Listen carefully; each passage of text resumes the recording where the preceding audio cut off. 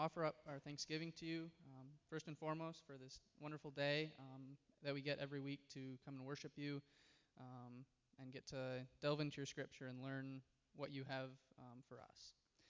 We ask that you fill our hearts with understanding, that you open our minds to comprehend and to know what you want us to hear.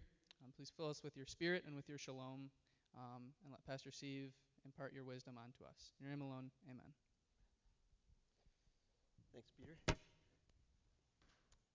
We've been working through a sermon series entitled You Have Heard It Was Said. Oh, nope, that's not going to work. Do it this way? Nope. Somewhere I have slides. Oh, no. Are they after the song by chance that we're supposed to sing after the sermon? Maybe give me some help.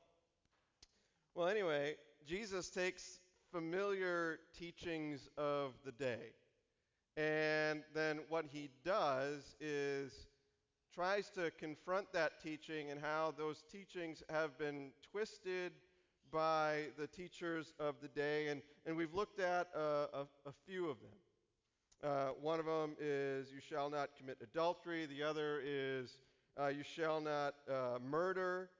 And he heads into those and brings some of them to the heart of the meaning. Like for murder, he basically says if you're thinking evil and angry and bitter and vindictive thoughts about another person, well, that's like sharply expressed trauma at the same level as blunt force trauma. And with adultery, Jesus goes to show people the extent that sacrificial love will go to honor the image in another person, the image of God, and how, one, when they are transformed by Christ, they will ruthlessly attempt to rip out sin within their own lives.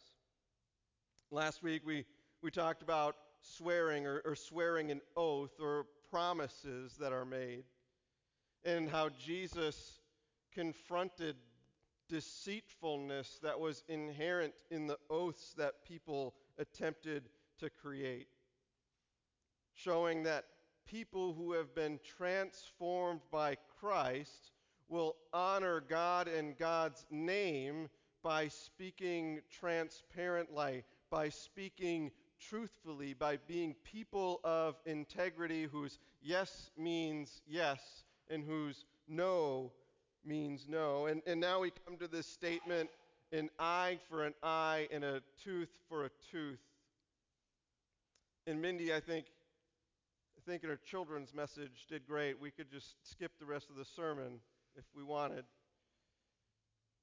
You know, how many times is it that we do see an eye for an eye and a tooth for a tooth in society? She used some examples that you could find in homes who have more than one child, or you could use examples that were found on playgrounds as name calling is returned for name calling, or shove is returned for shove, or punch is returned for punch.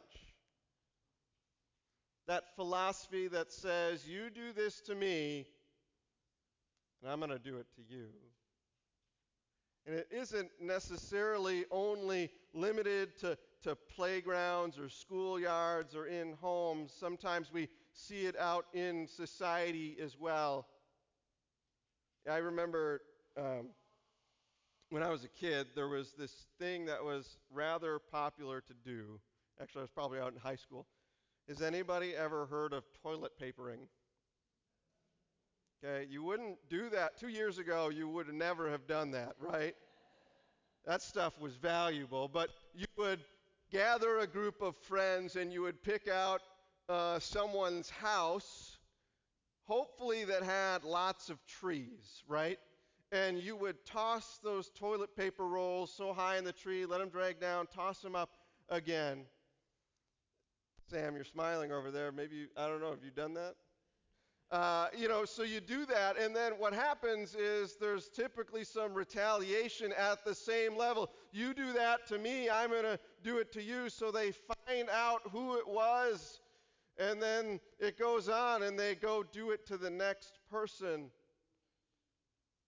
The thing about what's this called retributive justice, the punishment being the same as the crime, is that sometimes there's a little twist on it when perhaps a dad finds out who it was that toilet papered their home, and the dad gives those parents a call, and soon here come the kids with heads down, knowing they have to somehow figure out how to clean up all the mess that they had made.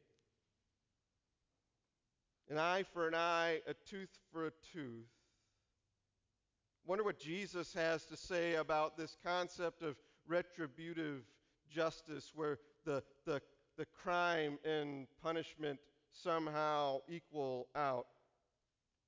So let's go to Matthew chapter 5, starting at verse 38. It'll be on the screen. And if you got a Bible with you, the black Bible in front of you, I think it'll be somewhere around page 875. If you have a children's Bible, one of the NIRV ones that we give out at third grade, that'll be on page 1177. So hear these words. You have heard that it was said, an eye for an eye and tooth for tooth.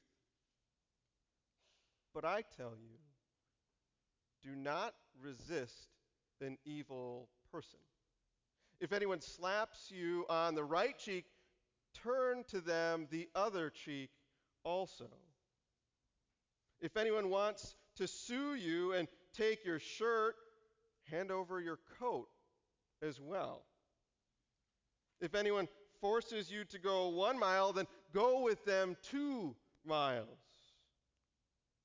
Give to the one who asks you, and do not turn away from the one who wants to borrow from you. We go back to this eye for an eye and tooth for tooth. This was not only common to us, but this was very common to the people of Israel. They actually grew up learning about this concept of retributive justice, an eye for an eye. And you actually find it in a couple different places. You can find it in Exodus and Leviticus and Deuteronomy. And so we're going to take a peek at Exodus chapter 21, verses 23 to 25. But if there is serious injury, so there's some things that are earlier, which we'll talk about later, you are to take life for life, eye for eye, tooth for tooth, hand for hand, foot for foot, burn for burn, wound for wound, bruise for bruise. Whatever happens to one will happen to the other. When we examine the whole chapter of Exodus chapter 21, what we find is that what is being set up is this system of justice that the people of Israel are going to be experiencing. And this isn't some system of personal justice, but this is an actual system of justice where there would be like going to court, you could say.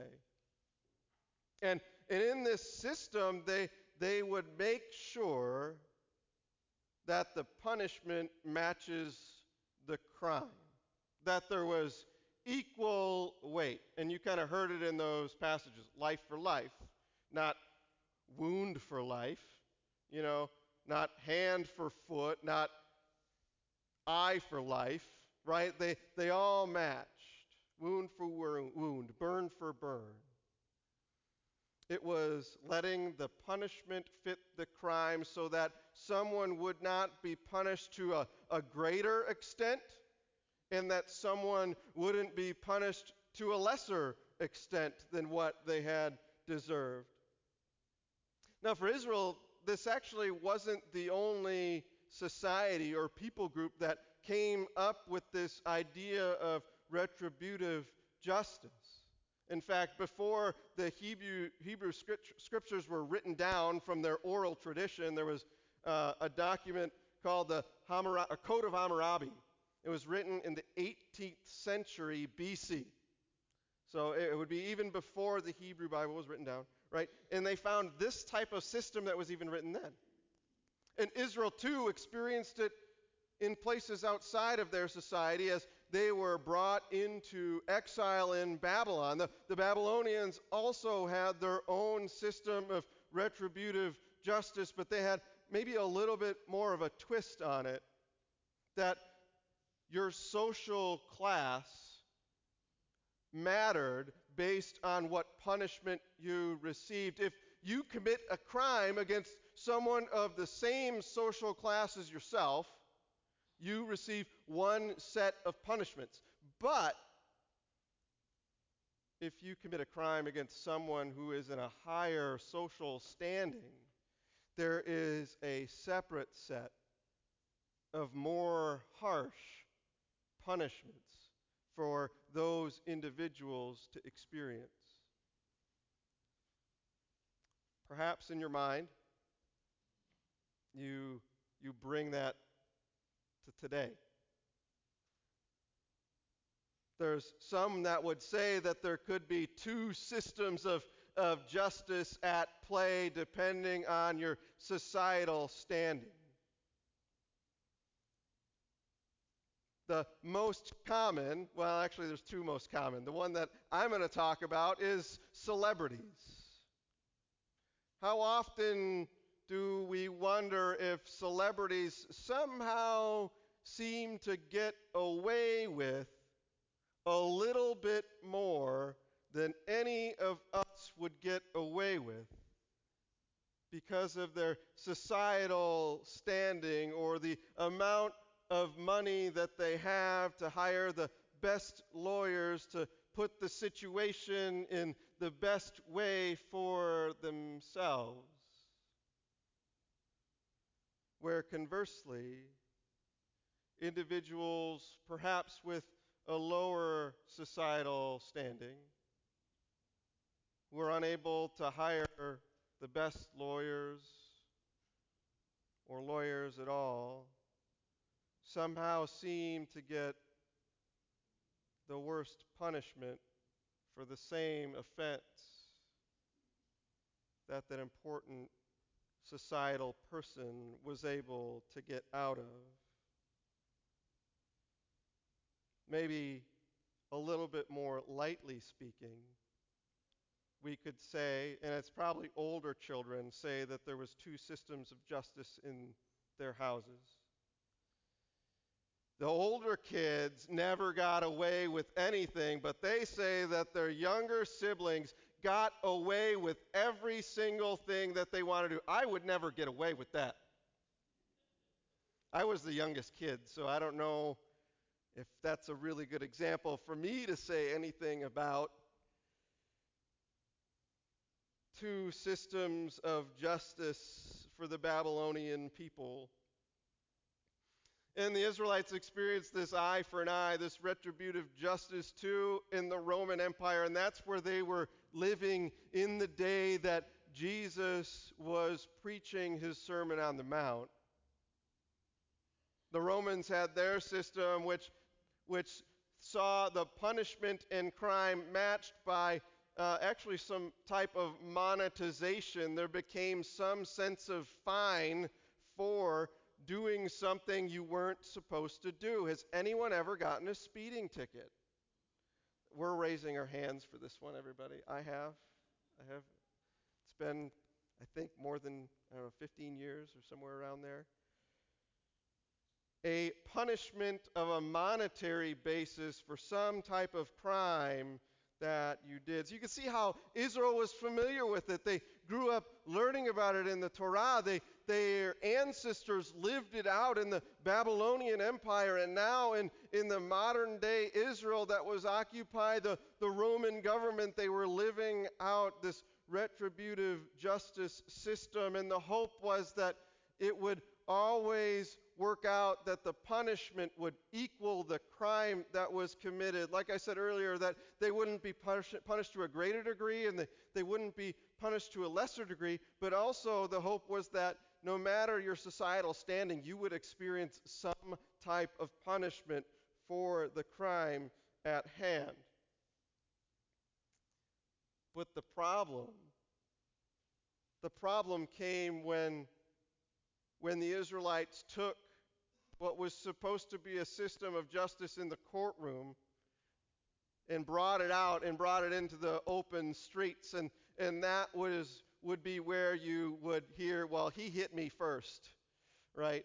The type of bringing it into your personal life where you have a personal vendetta, a personal grudge against someone because they treated you a certain way. So now, well, I'm going to treat them that same way.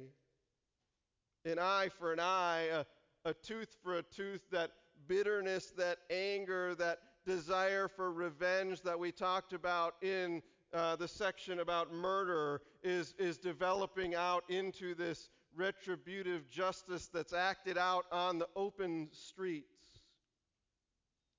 Private vengeance, no judge, no jury needed. And that's even something that the Romans didn't want to happen. They said retributive justice is for the court system. It's not for out in the public, not for society. It's for the court system. And that's the same way that Israel was supposed to treat it, but they didn't want to. And some of it stems, that anger and that bitterness and that rage that was rising up in the Israelite people had to do with that the Romans could oppress them and really just treat them. The military people could treat them however they wanted. Even the Roman public could. And the Jews had gone such a long, long time. The Israelites had gone a long, long time and feeling that there was no system of justice that was for them. And so what they decided to do and what was stirring in their midst as Jesus was preaching this was a desire to revolt. Their anger had brought them to a point where there was this violent resistance brewing among their people, hoping to strike out at the Roman Empire who was their oppressors. An eye for an eye and a tooth for a tooth, just laying and burning underneath the surface. And it's into that context that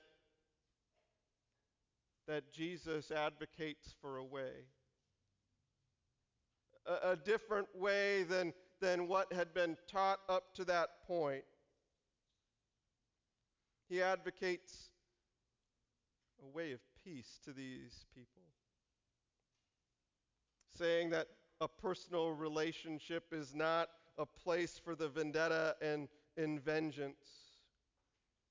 You know, it's elsewhere in Scripture, too, that we see that this aspect of vengeance is not something that we as individuals take upon ourselves. In Leviticus 18, do not seek revenge or bear grudge against anyone among your people. Love your neighbor as yourself. Or we could go to Deuteronomy, and it says, it is mine, this is the Lord speaking, to avenge. I will repay. In due time their foot will slip, their day of disaster is near, their doom rushes upon them. Or in Proverbs, do not testify against your neighbor without cause. Would you use your lips to mislead? Do not say, I will do to them as they have done to me. I'll pay them back for what they've done.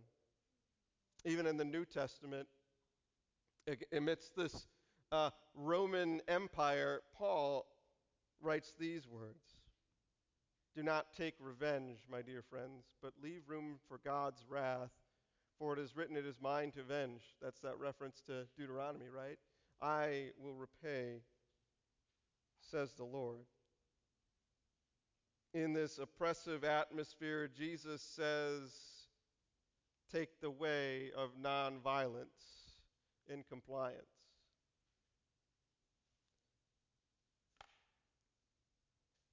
It reminds me of an individual, Martin Luther King, right? He so strongly during the civil rights movement advocated for a way of nonviolence, a way of peace, to show the American people at that time that their treatment of black individuals was wrong. Here we have Jesus himself advocating for a way of peace, and we have Martin Luther King advocating for a way of peace. But here's the thing, those people that advocated for the way of peace, it didn't necessarily turn out great for them, did they? Amidst an individual, Martin Luther King, who fought for peace, fought for equal rights by nonviolent measures, he was killed. The way of peace is not easy.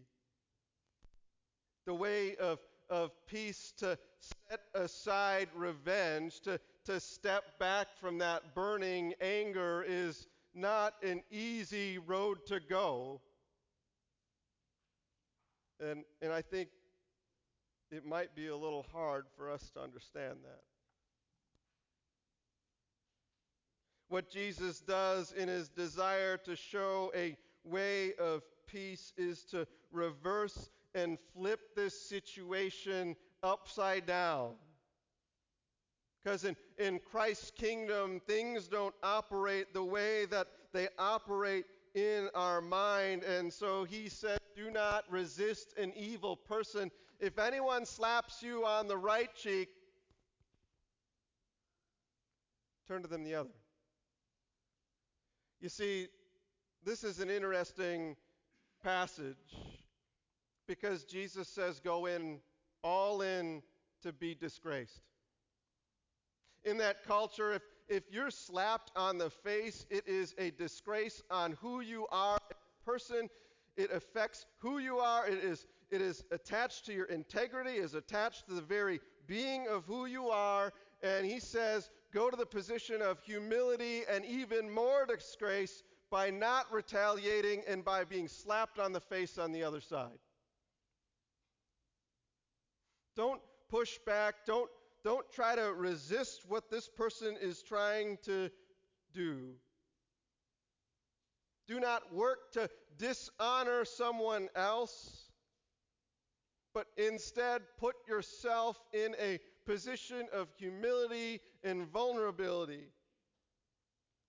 And it's repeated in the next two examples that Jesus talks about as he goes to, here we go, as verse 40 and 42, or 40 through 42. If anyone wants to sue you, take your shirt and hand over your coat as well.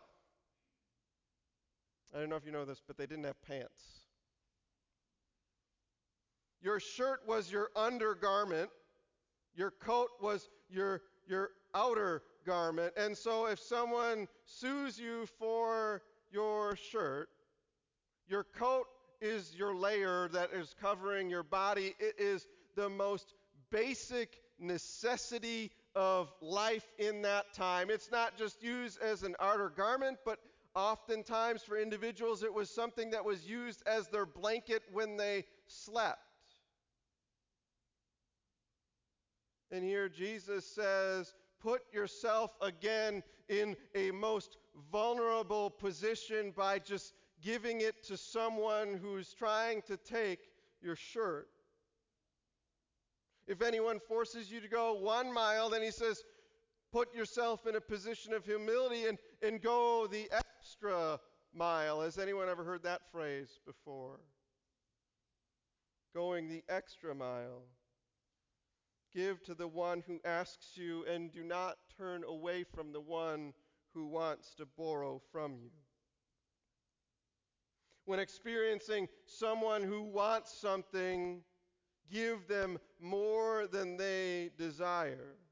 He takes these opportunities for vengeance and anger to develop and turns them into opportunities for generosity. He says instead of desiring a personal level of justice instead of treating it as they're taking it from me, change it into I'm giving this to them. There's a difference there, isn't there? Taking versus giving. And even when we think about giving something to someone, we can reluctantly give, can't we? I think it was 9 months ago or something, we talked about reluctantly giving, and it's like this hand that is tightly holding on to whatever it is that you're giving. And it's this thing where, you might need the help of a spouse or something to pry those coins out or to pry that coat out of your clutches. Giving to versus giving from. Giving from is different. It's giving from the outpouring of God's love in your life. You see, Jesus, when he was talking to his people, he said, my kingdom operates differently, and when I am in your life, when I have come into your life, I will change the way that you live, that you won't see something as giving to, but you will be giving from the outpouring of love that I've put in your life. Giving from what I've given you, realizing you have so much to offer others. And so when someone asks for something, you will not reluctantly give, but give from that outpouring of love by giving from that transformed, Christ-centered heart that has surrendered your will to God's will.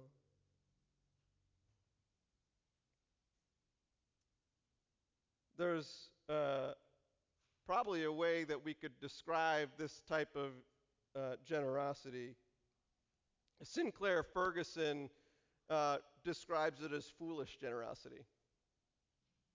Because no one in their right mind would give up their most basic necessity, their coat. I'm pretty logical. I'm not giving you my coat, right? If that's the only thing I have, I just wouldn't. But out of foolish generosity, out of a heart that has been transformed by Christ, an individual who is endowed with the Spirit in themselves, they have a transformed heart, they have a transformed mind, and so they see someone in need, and then they say, well, here's the coat off my back. Do not withhold from those who are asking you, it said in verse 42. We should aim to look foolish with our generosity, and clearly the example Jesus gives, someone would look foolish.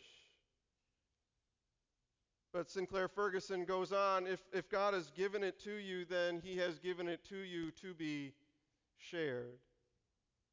If God has given it to you, he has not given it to you for it to be pried out of your cold, dead body. He has given it to you for you to have an open hand, to be generous to the point of being considered foolish.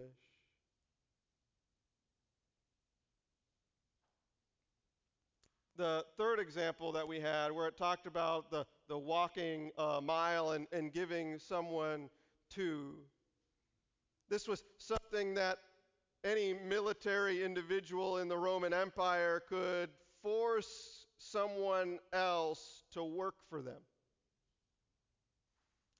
They could say, carry my stuff at any given time, and they would be required by law to at least go, I think, 1 mile with an individual. But here Jesus says the transformed heart doesn't begrudgingly give 1 mile. The transformed heart generously gives from the outpouring of love that you've received and offers to go the extra mile. Taking that opportunity for anger and instead turning it into an opportunity for generosity, giving out of what God has given you.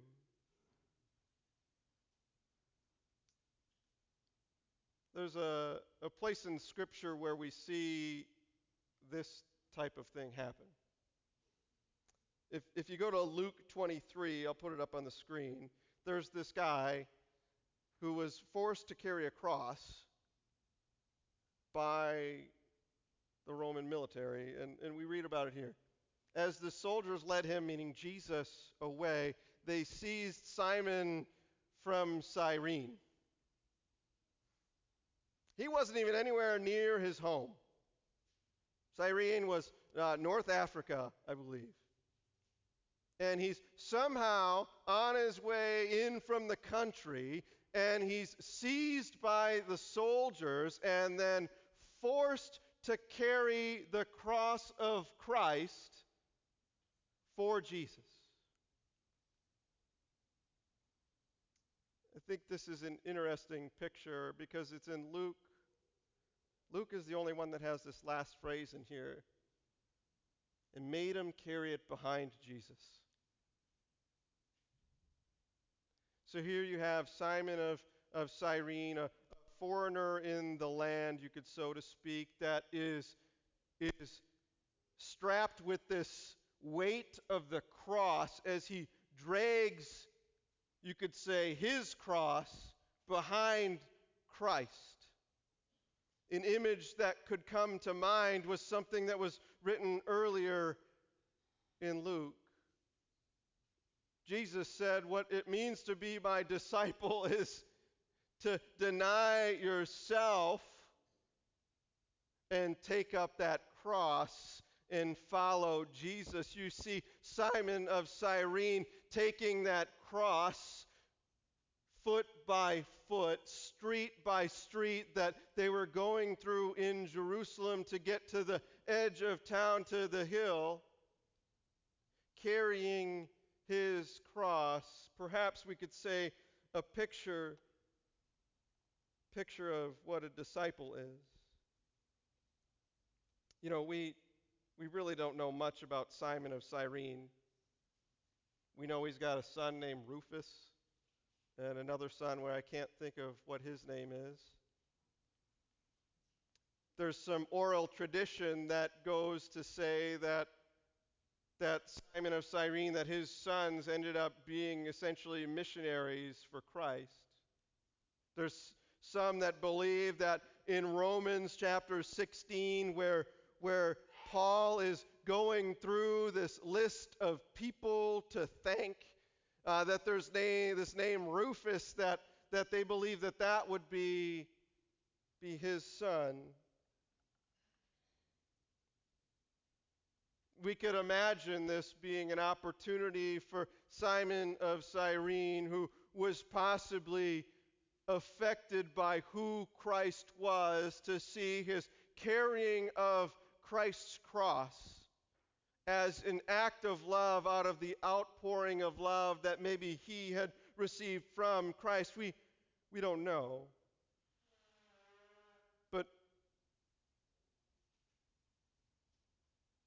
But maybe we could think of it differently as we think of our life in Christ. If we must deny ourselves and take up our cross daily to follow Christ, perhaps that is us taking on that transformed heart that the Spirit is working inside us. The transformed heart that the Spirit works to remove the anger and bitterness and resentment that would lead to the murder that we talked about weeks ago.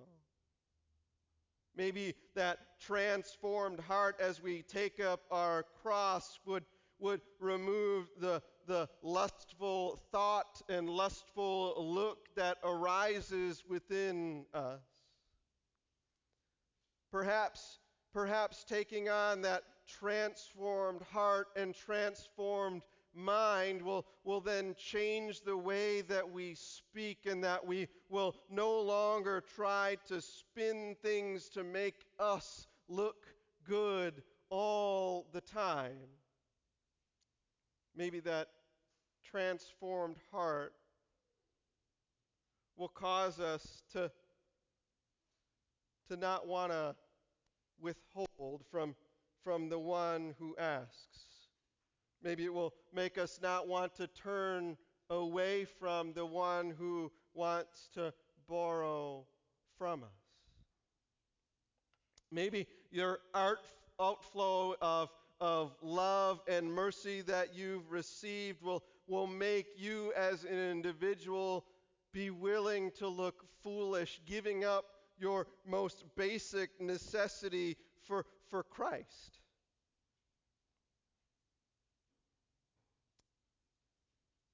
Because that's what we saw Christ do, wasn't it? He gave up of his own life because of the outpouring of love that he had within him for the people that he as God created. As he was there speaking the word of Christ, the word that created the people that we are today, that created the creation that we live in today. And it was Jesus who really put himself in a position of vulnerability, didn't he? As he took off his cloak and became a human. As he took off his perhaps godliness, his all-powerful nature, putting himself in this vulnerable position as a baby needing care from someone else. Jesus continued to go and put himself in vulnerable positions, going to the garden at night knowing that someone was going to come and he was going to be taken from that place and led to his own death. It was Jesus that turned the other cheek, so to speak, to put himself in a place of humility and a place of dishonor as he was nailed to the cross,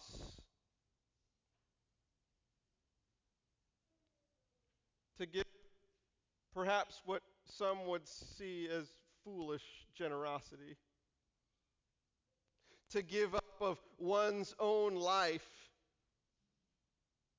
But for him it wasn't foolish, because he was providing life for each and every one of us. There's this passage that Jesus speaks to a variety of people, a story, so to speak, where he's separating, the last day, he's separating the sheep from the goats. And to the sheep, they're welcomed into the kingdom, and the goats are not. And the goats are like, well, why? Why are we not? Well, it's because they didn't care for the least of these who needed help. Here, Jesus is saying, give. Give out of the generosity of your heart to those who are in need. And this, we can think, is our same thing, that we are taking the position of Simon of Cyrene, taking up our cross and following Christ day after day after day, stepping into places of need, giving not out of a begrudging position, but giving out of a generous heart that has been transformed by the love of Christ. To provide generously to all those in need, that we would not turn away from someone, that we would risk being looked at as foolish so that Christ may be honored and that people may be taken care of. I think that's something that we can celebrate, that Christ works in us this transformed heart that overflows in abundance with His love. And that we have the opportunity every time we go out of these doors and out into the world and out into our neighborhoods and into our workplaces and into our schools and into the grocery stores and in the lines for coffee, and we have the opportunity to live generously lives of transformation because of the love that Christ has for us. Let us pray together. Father, we pray for that transformation to be in our hearts.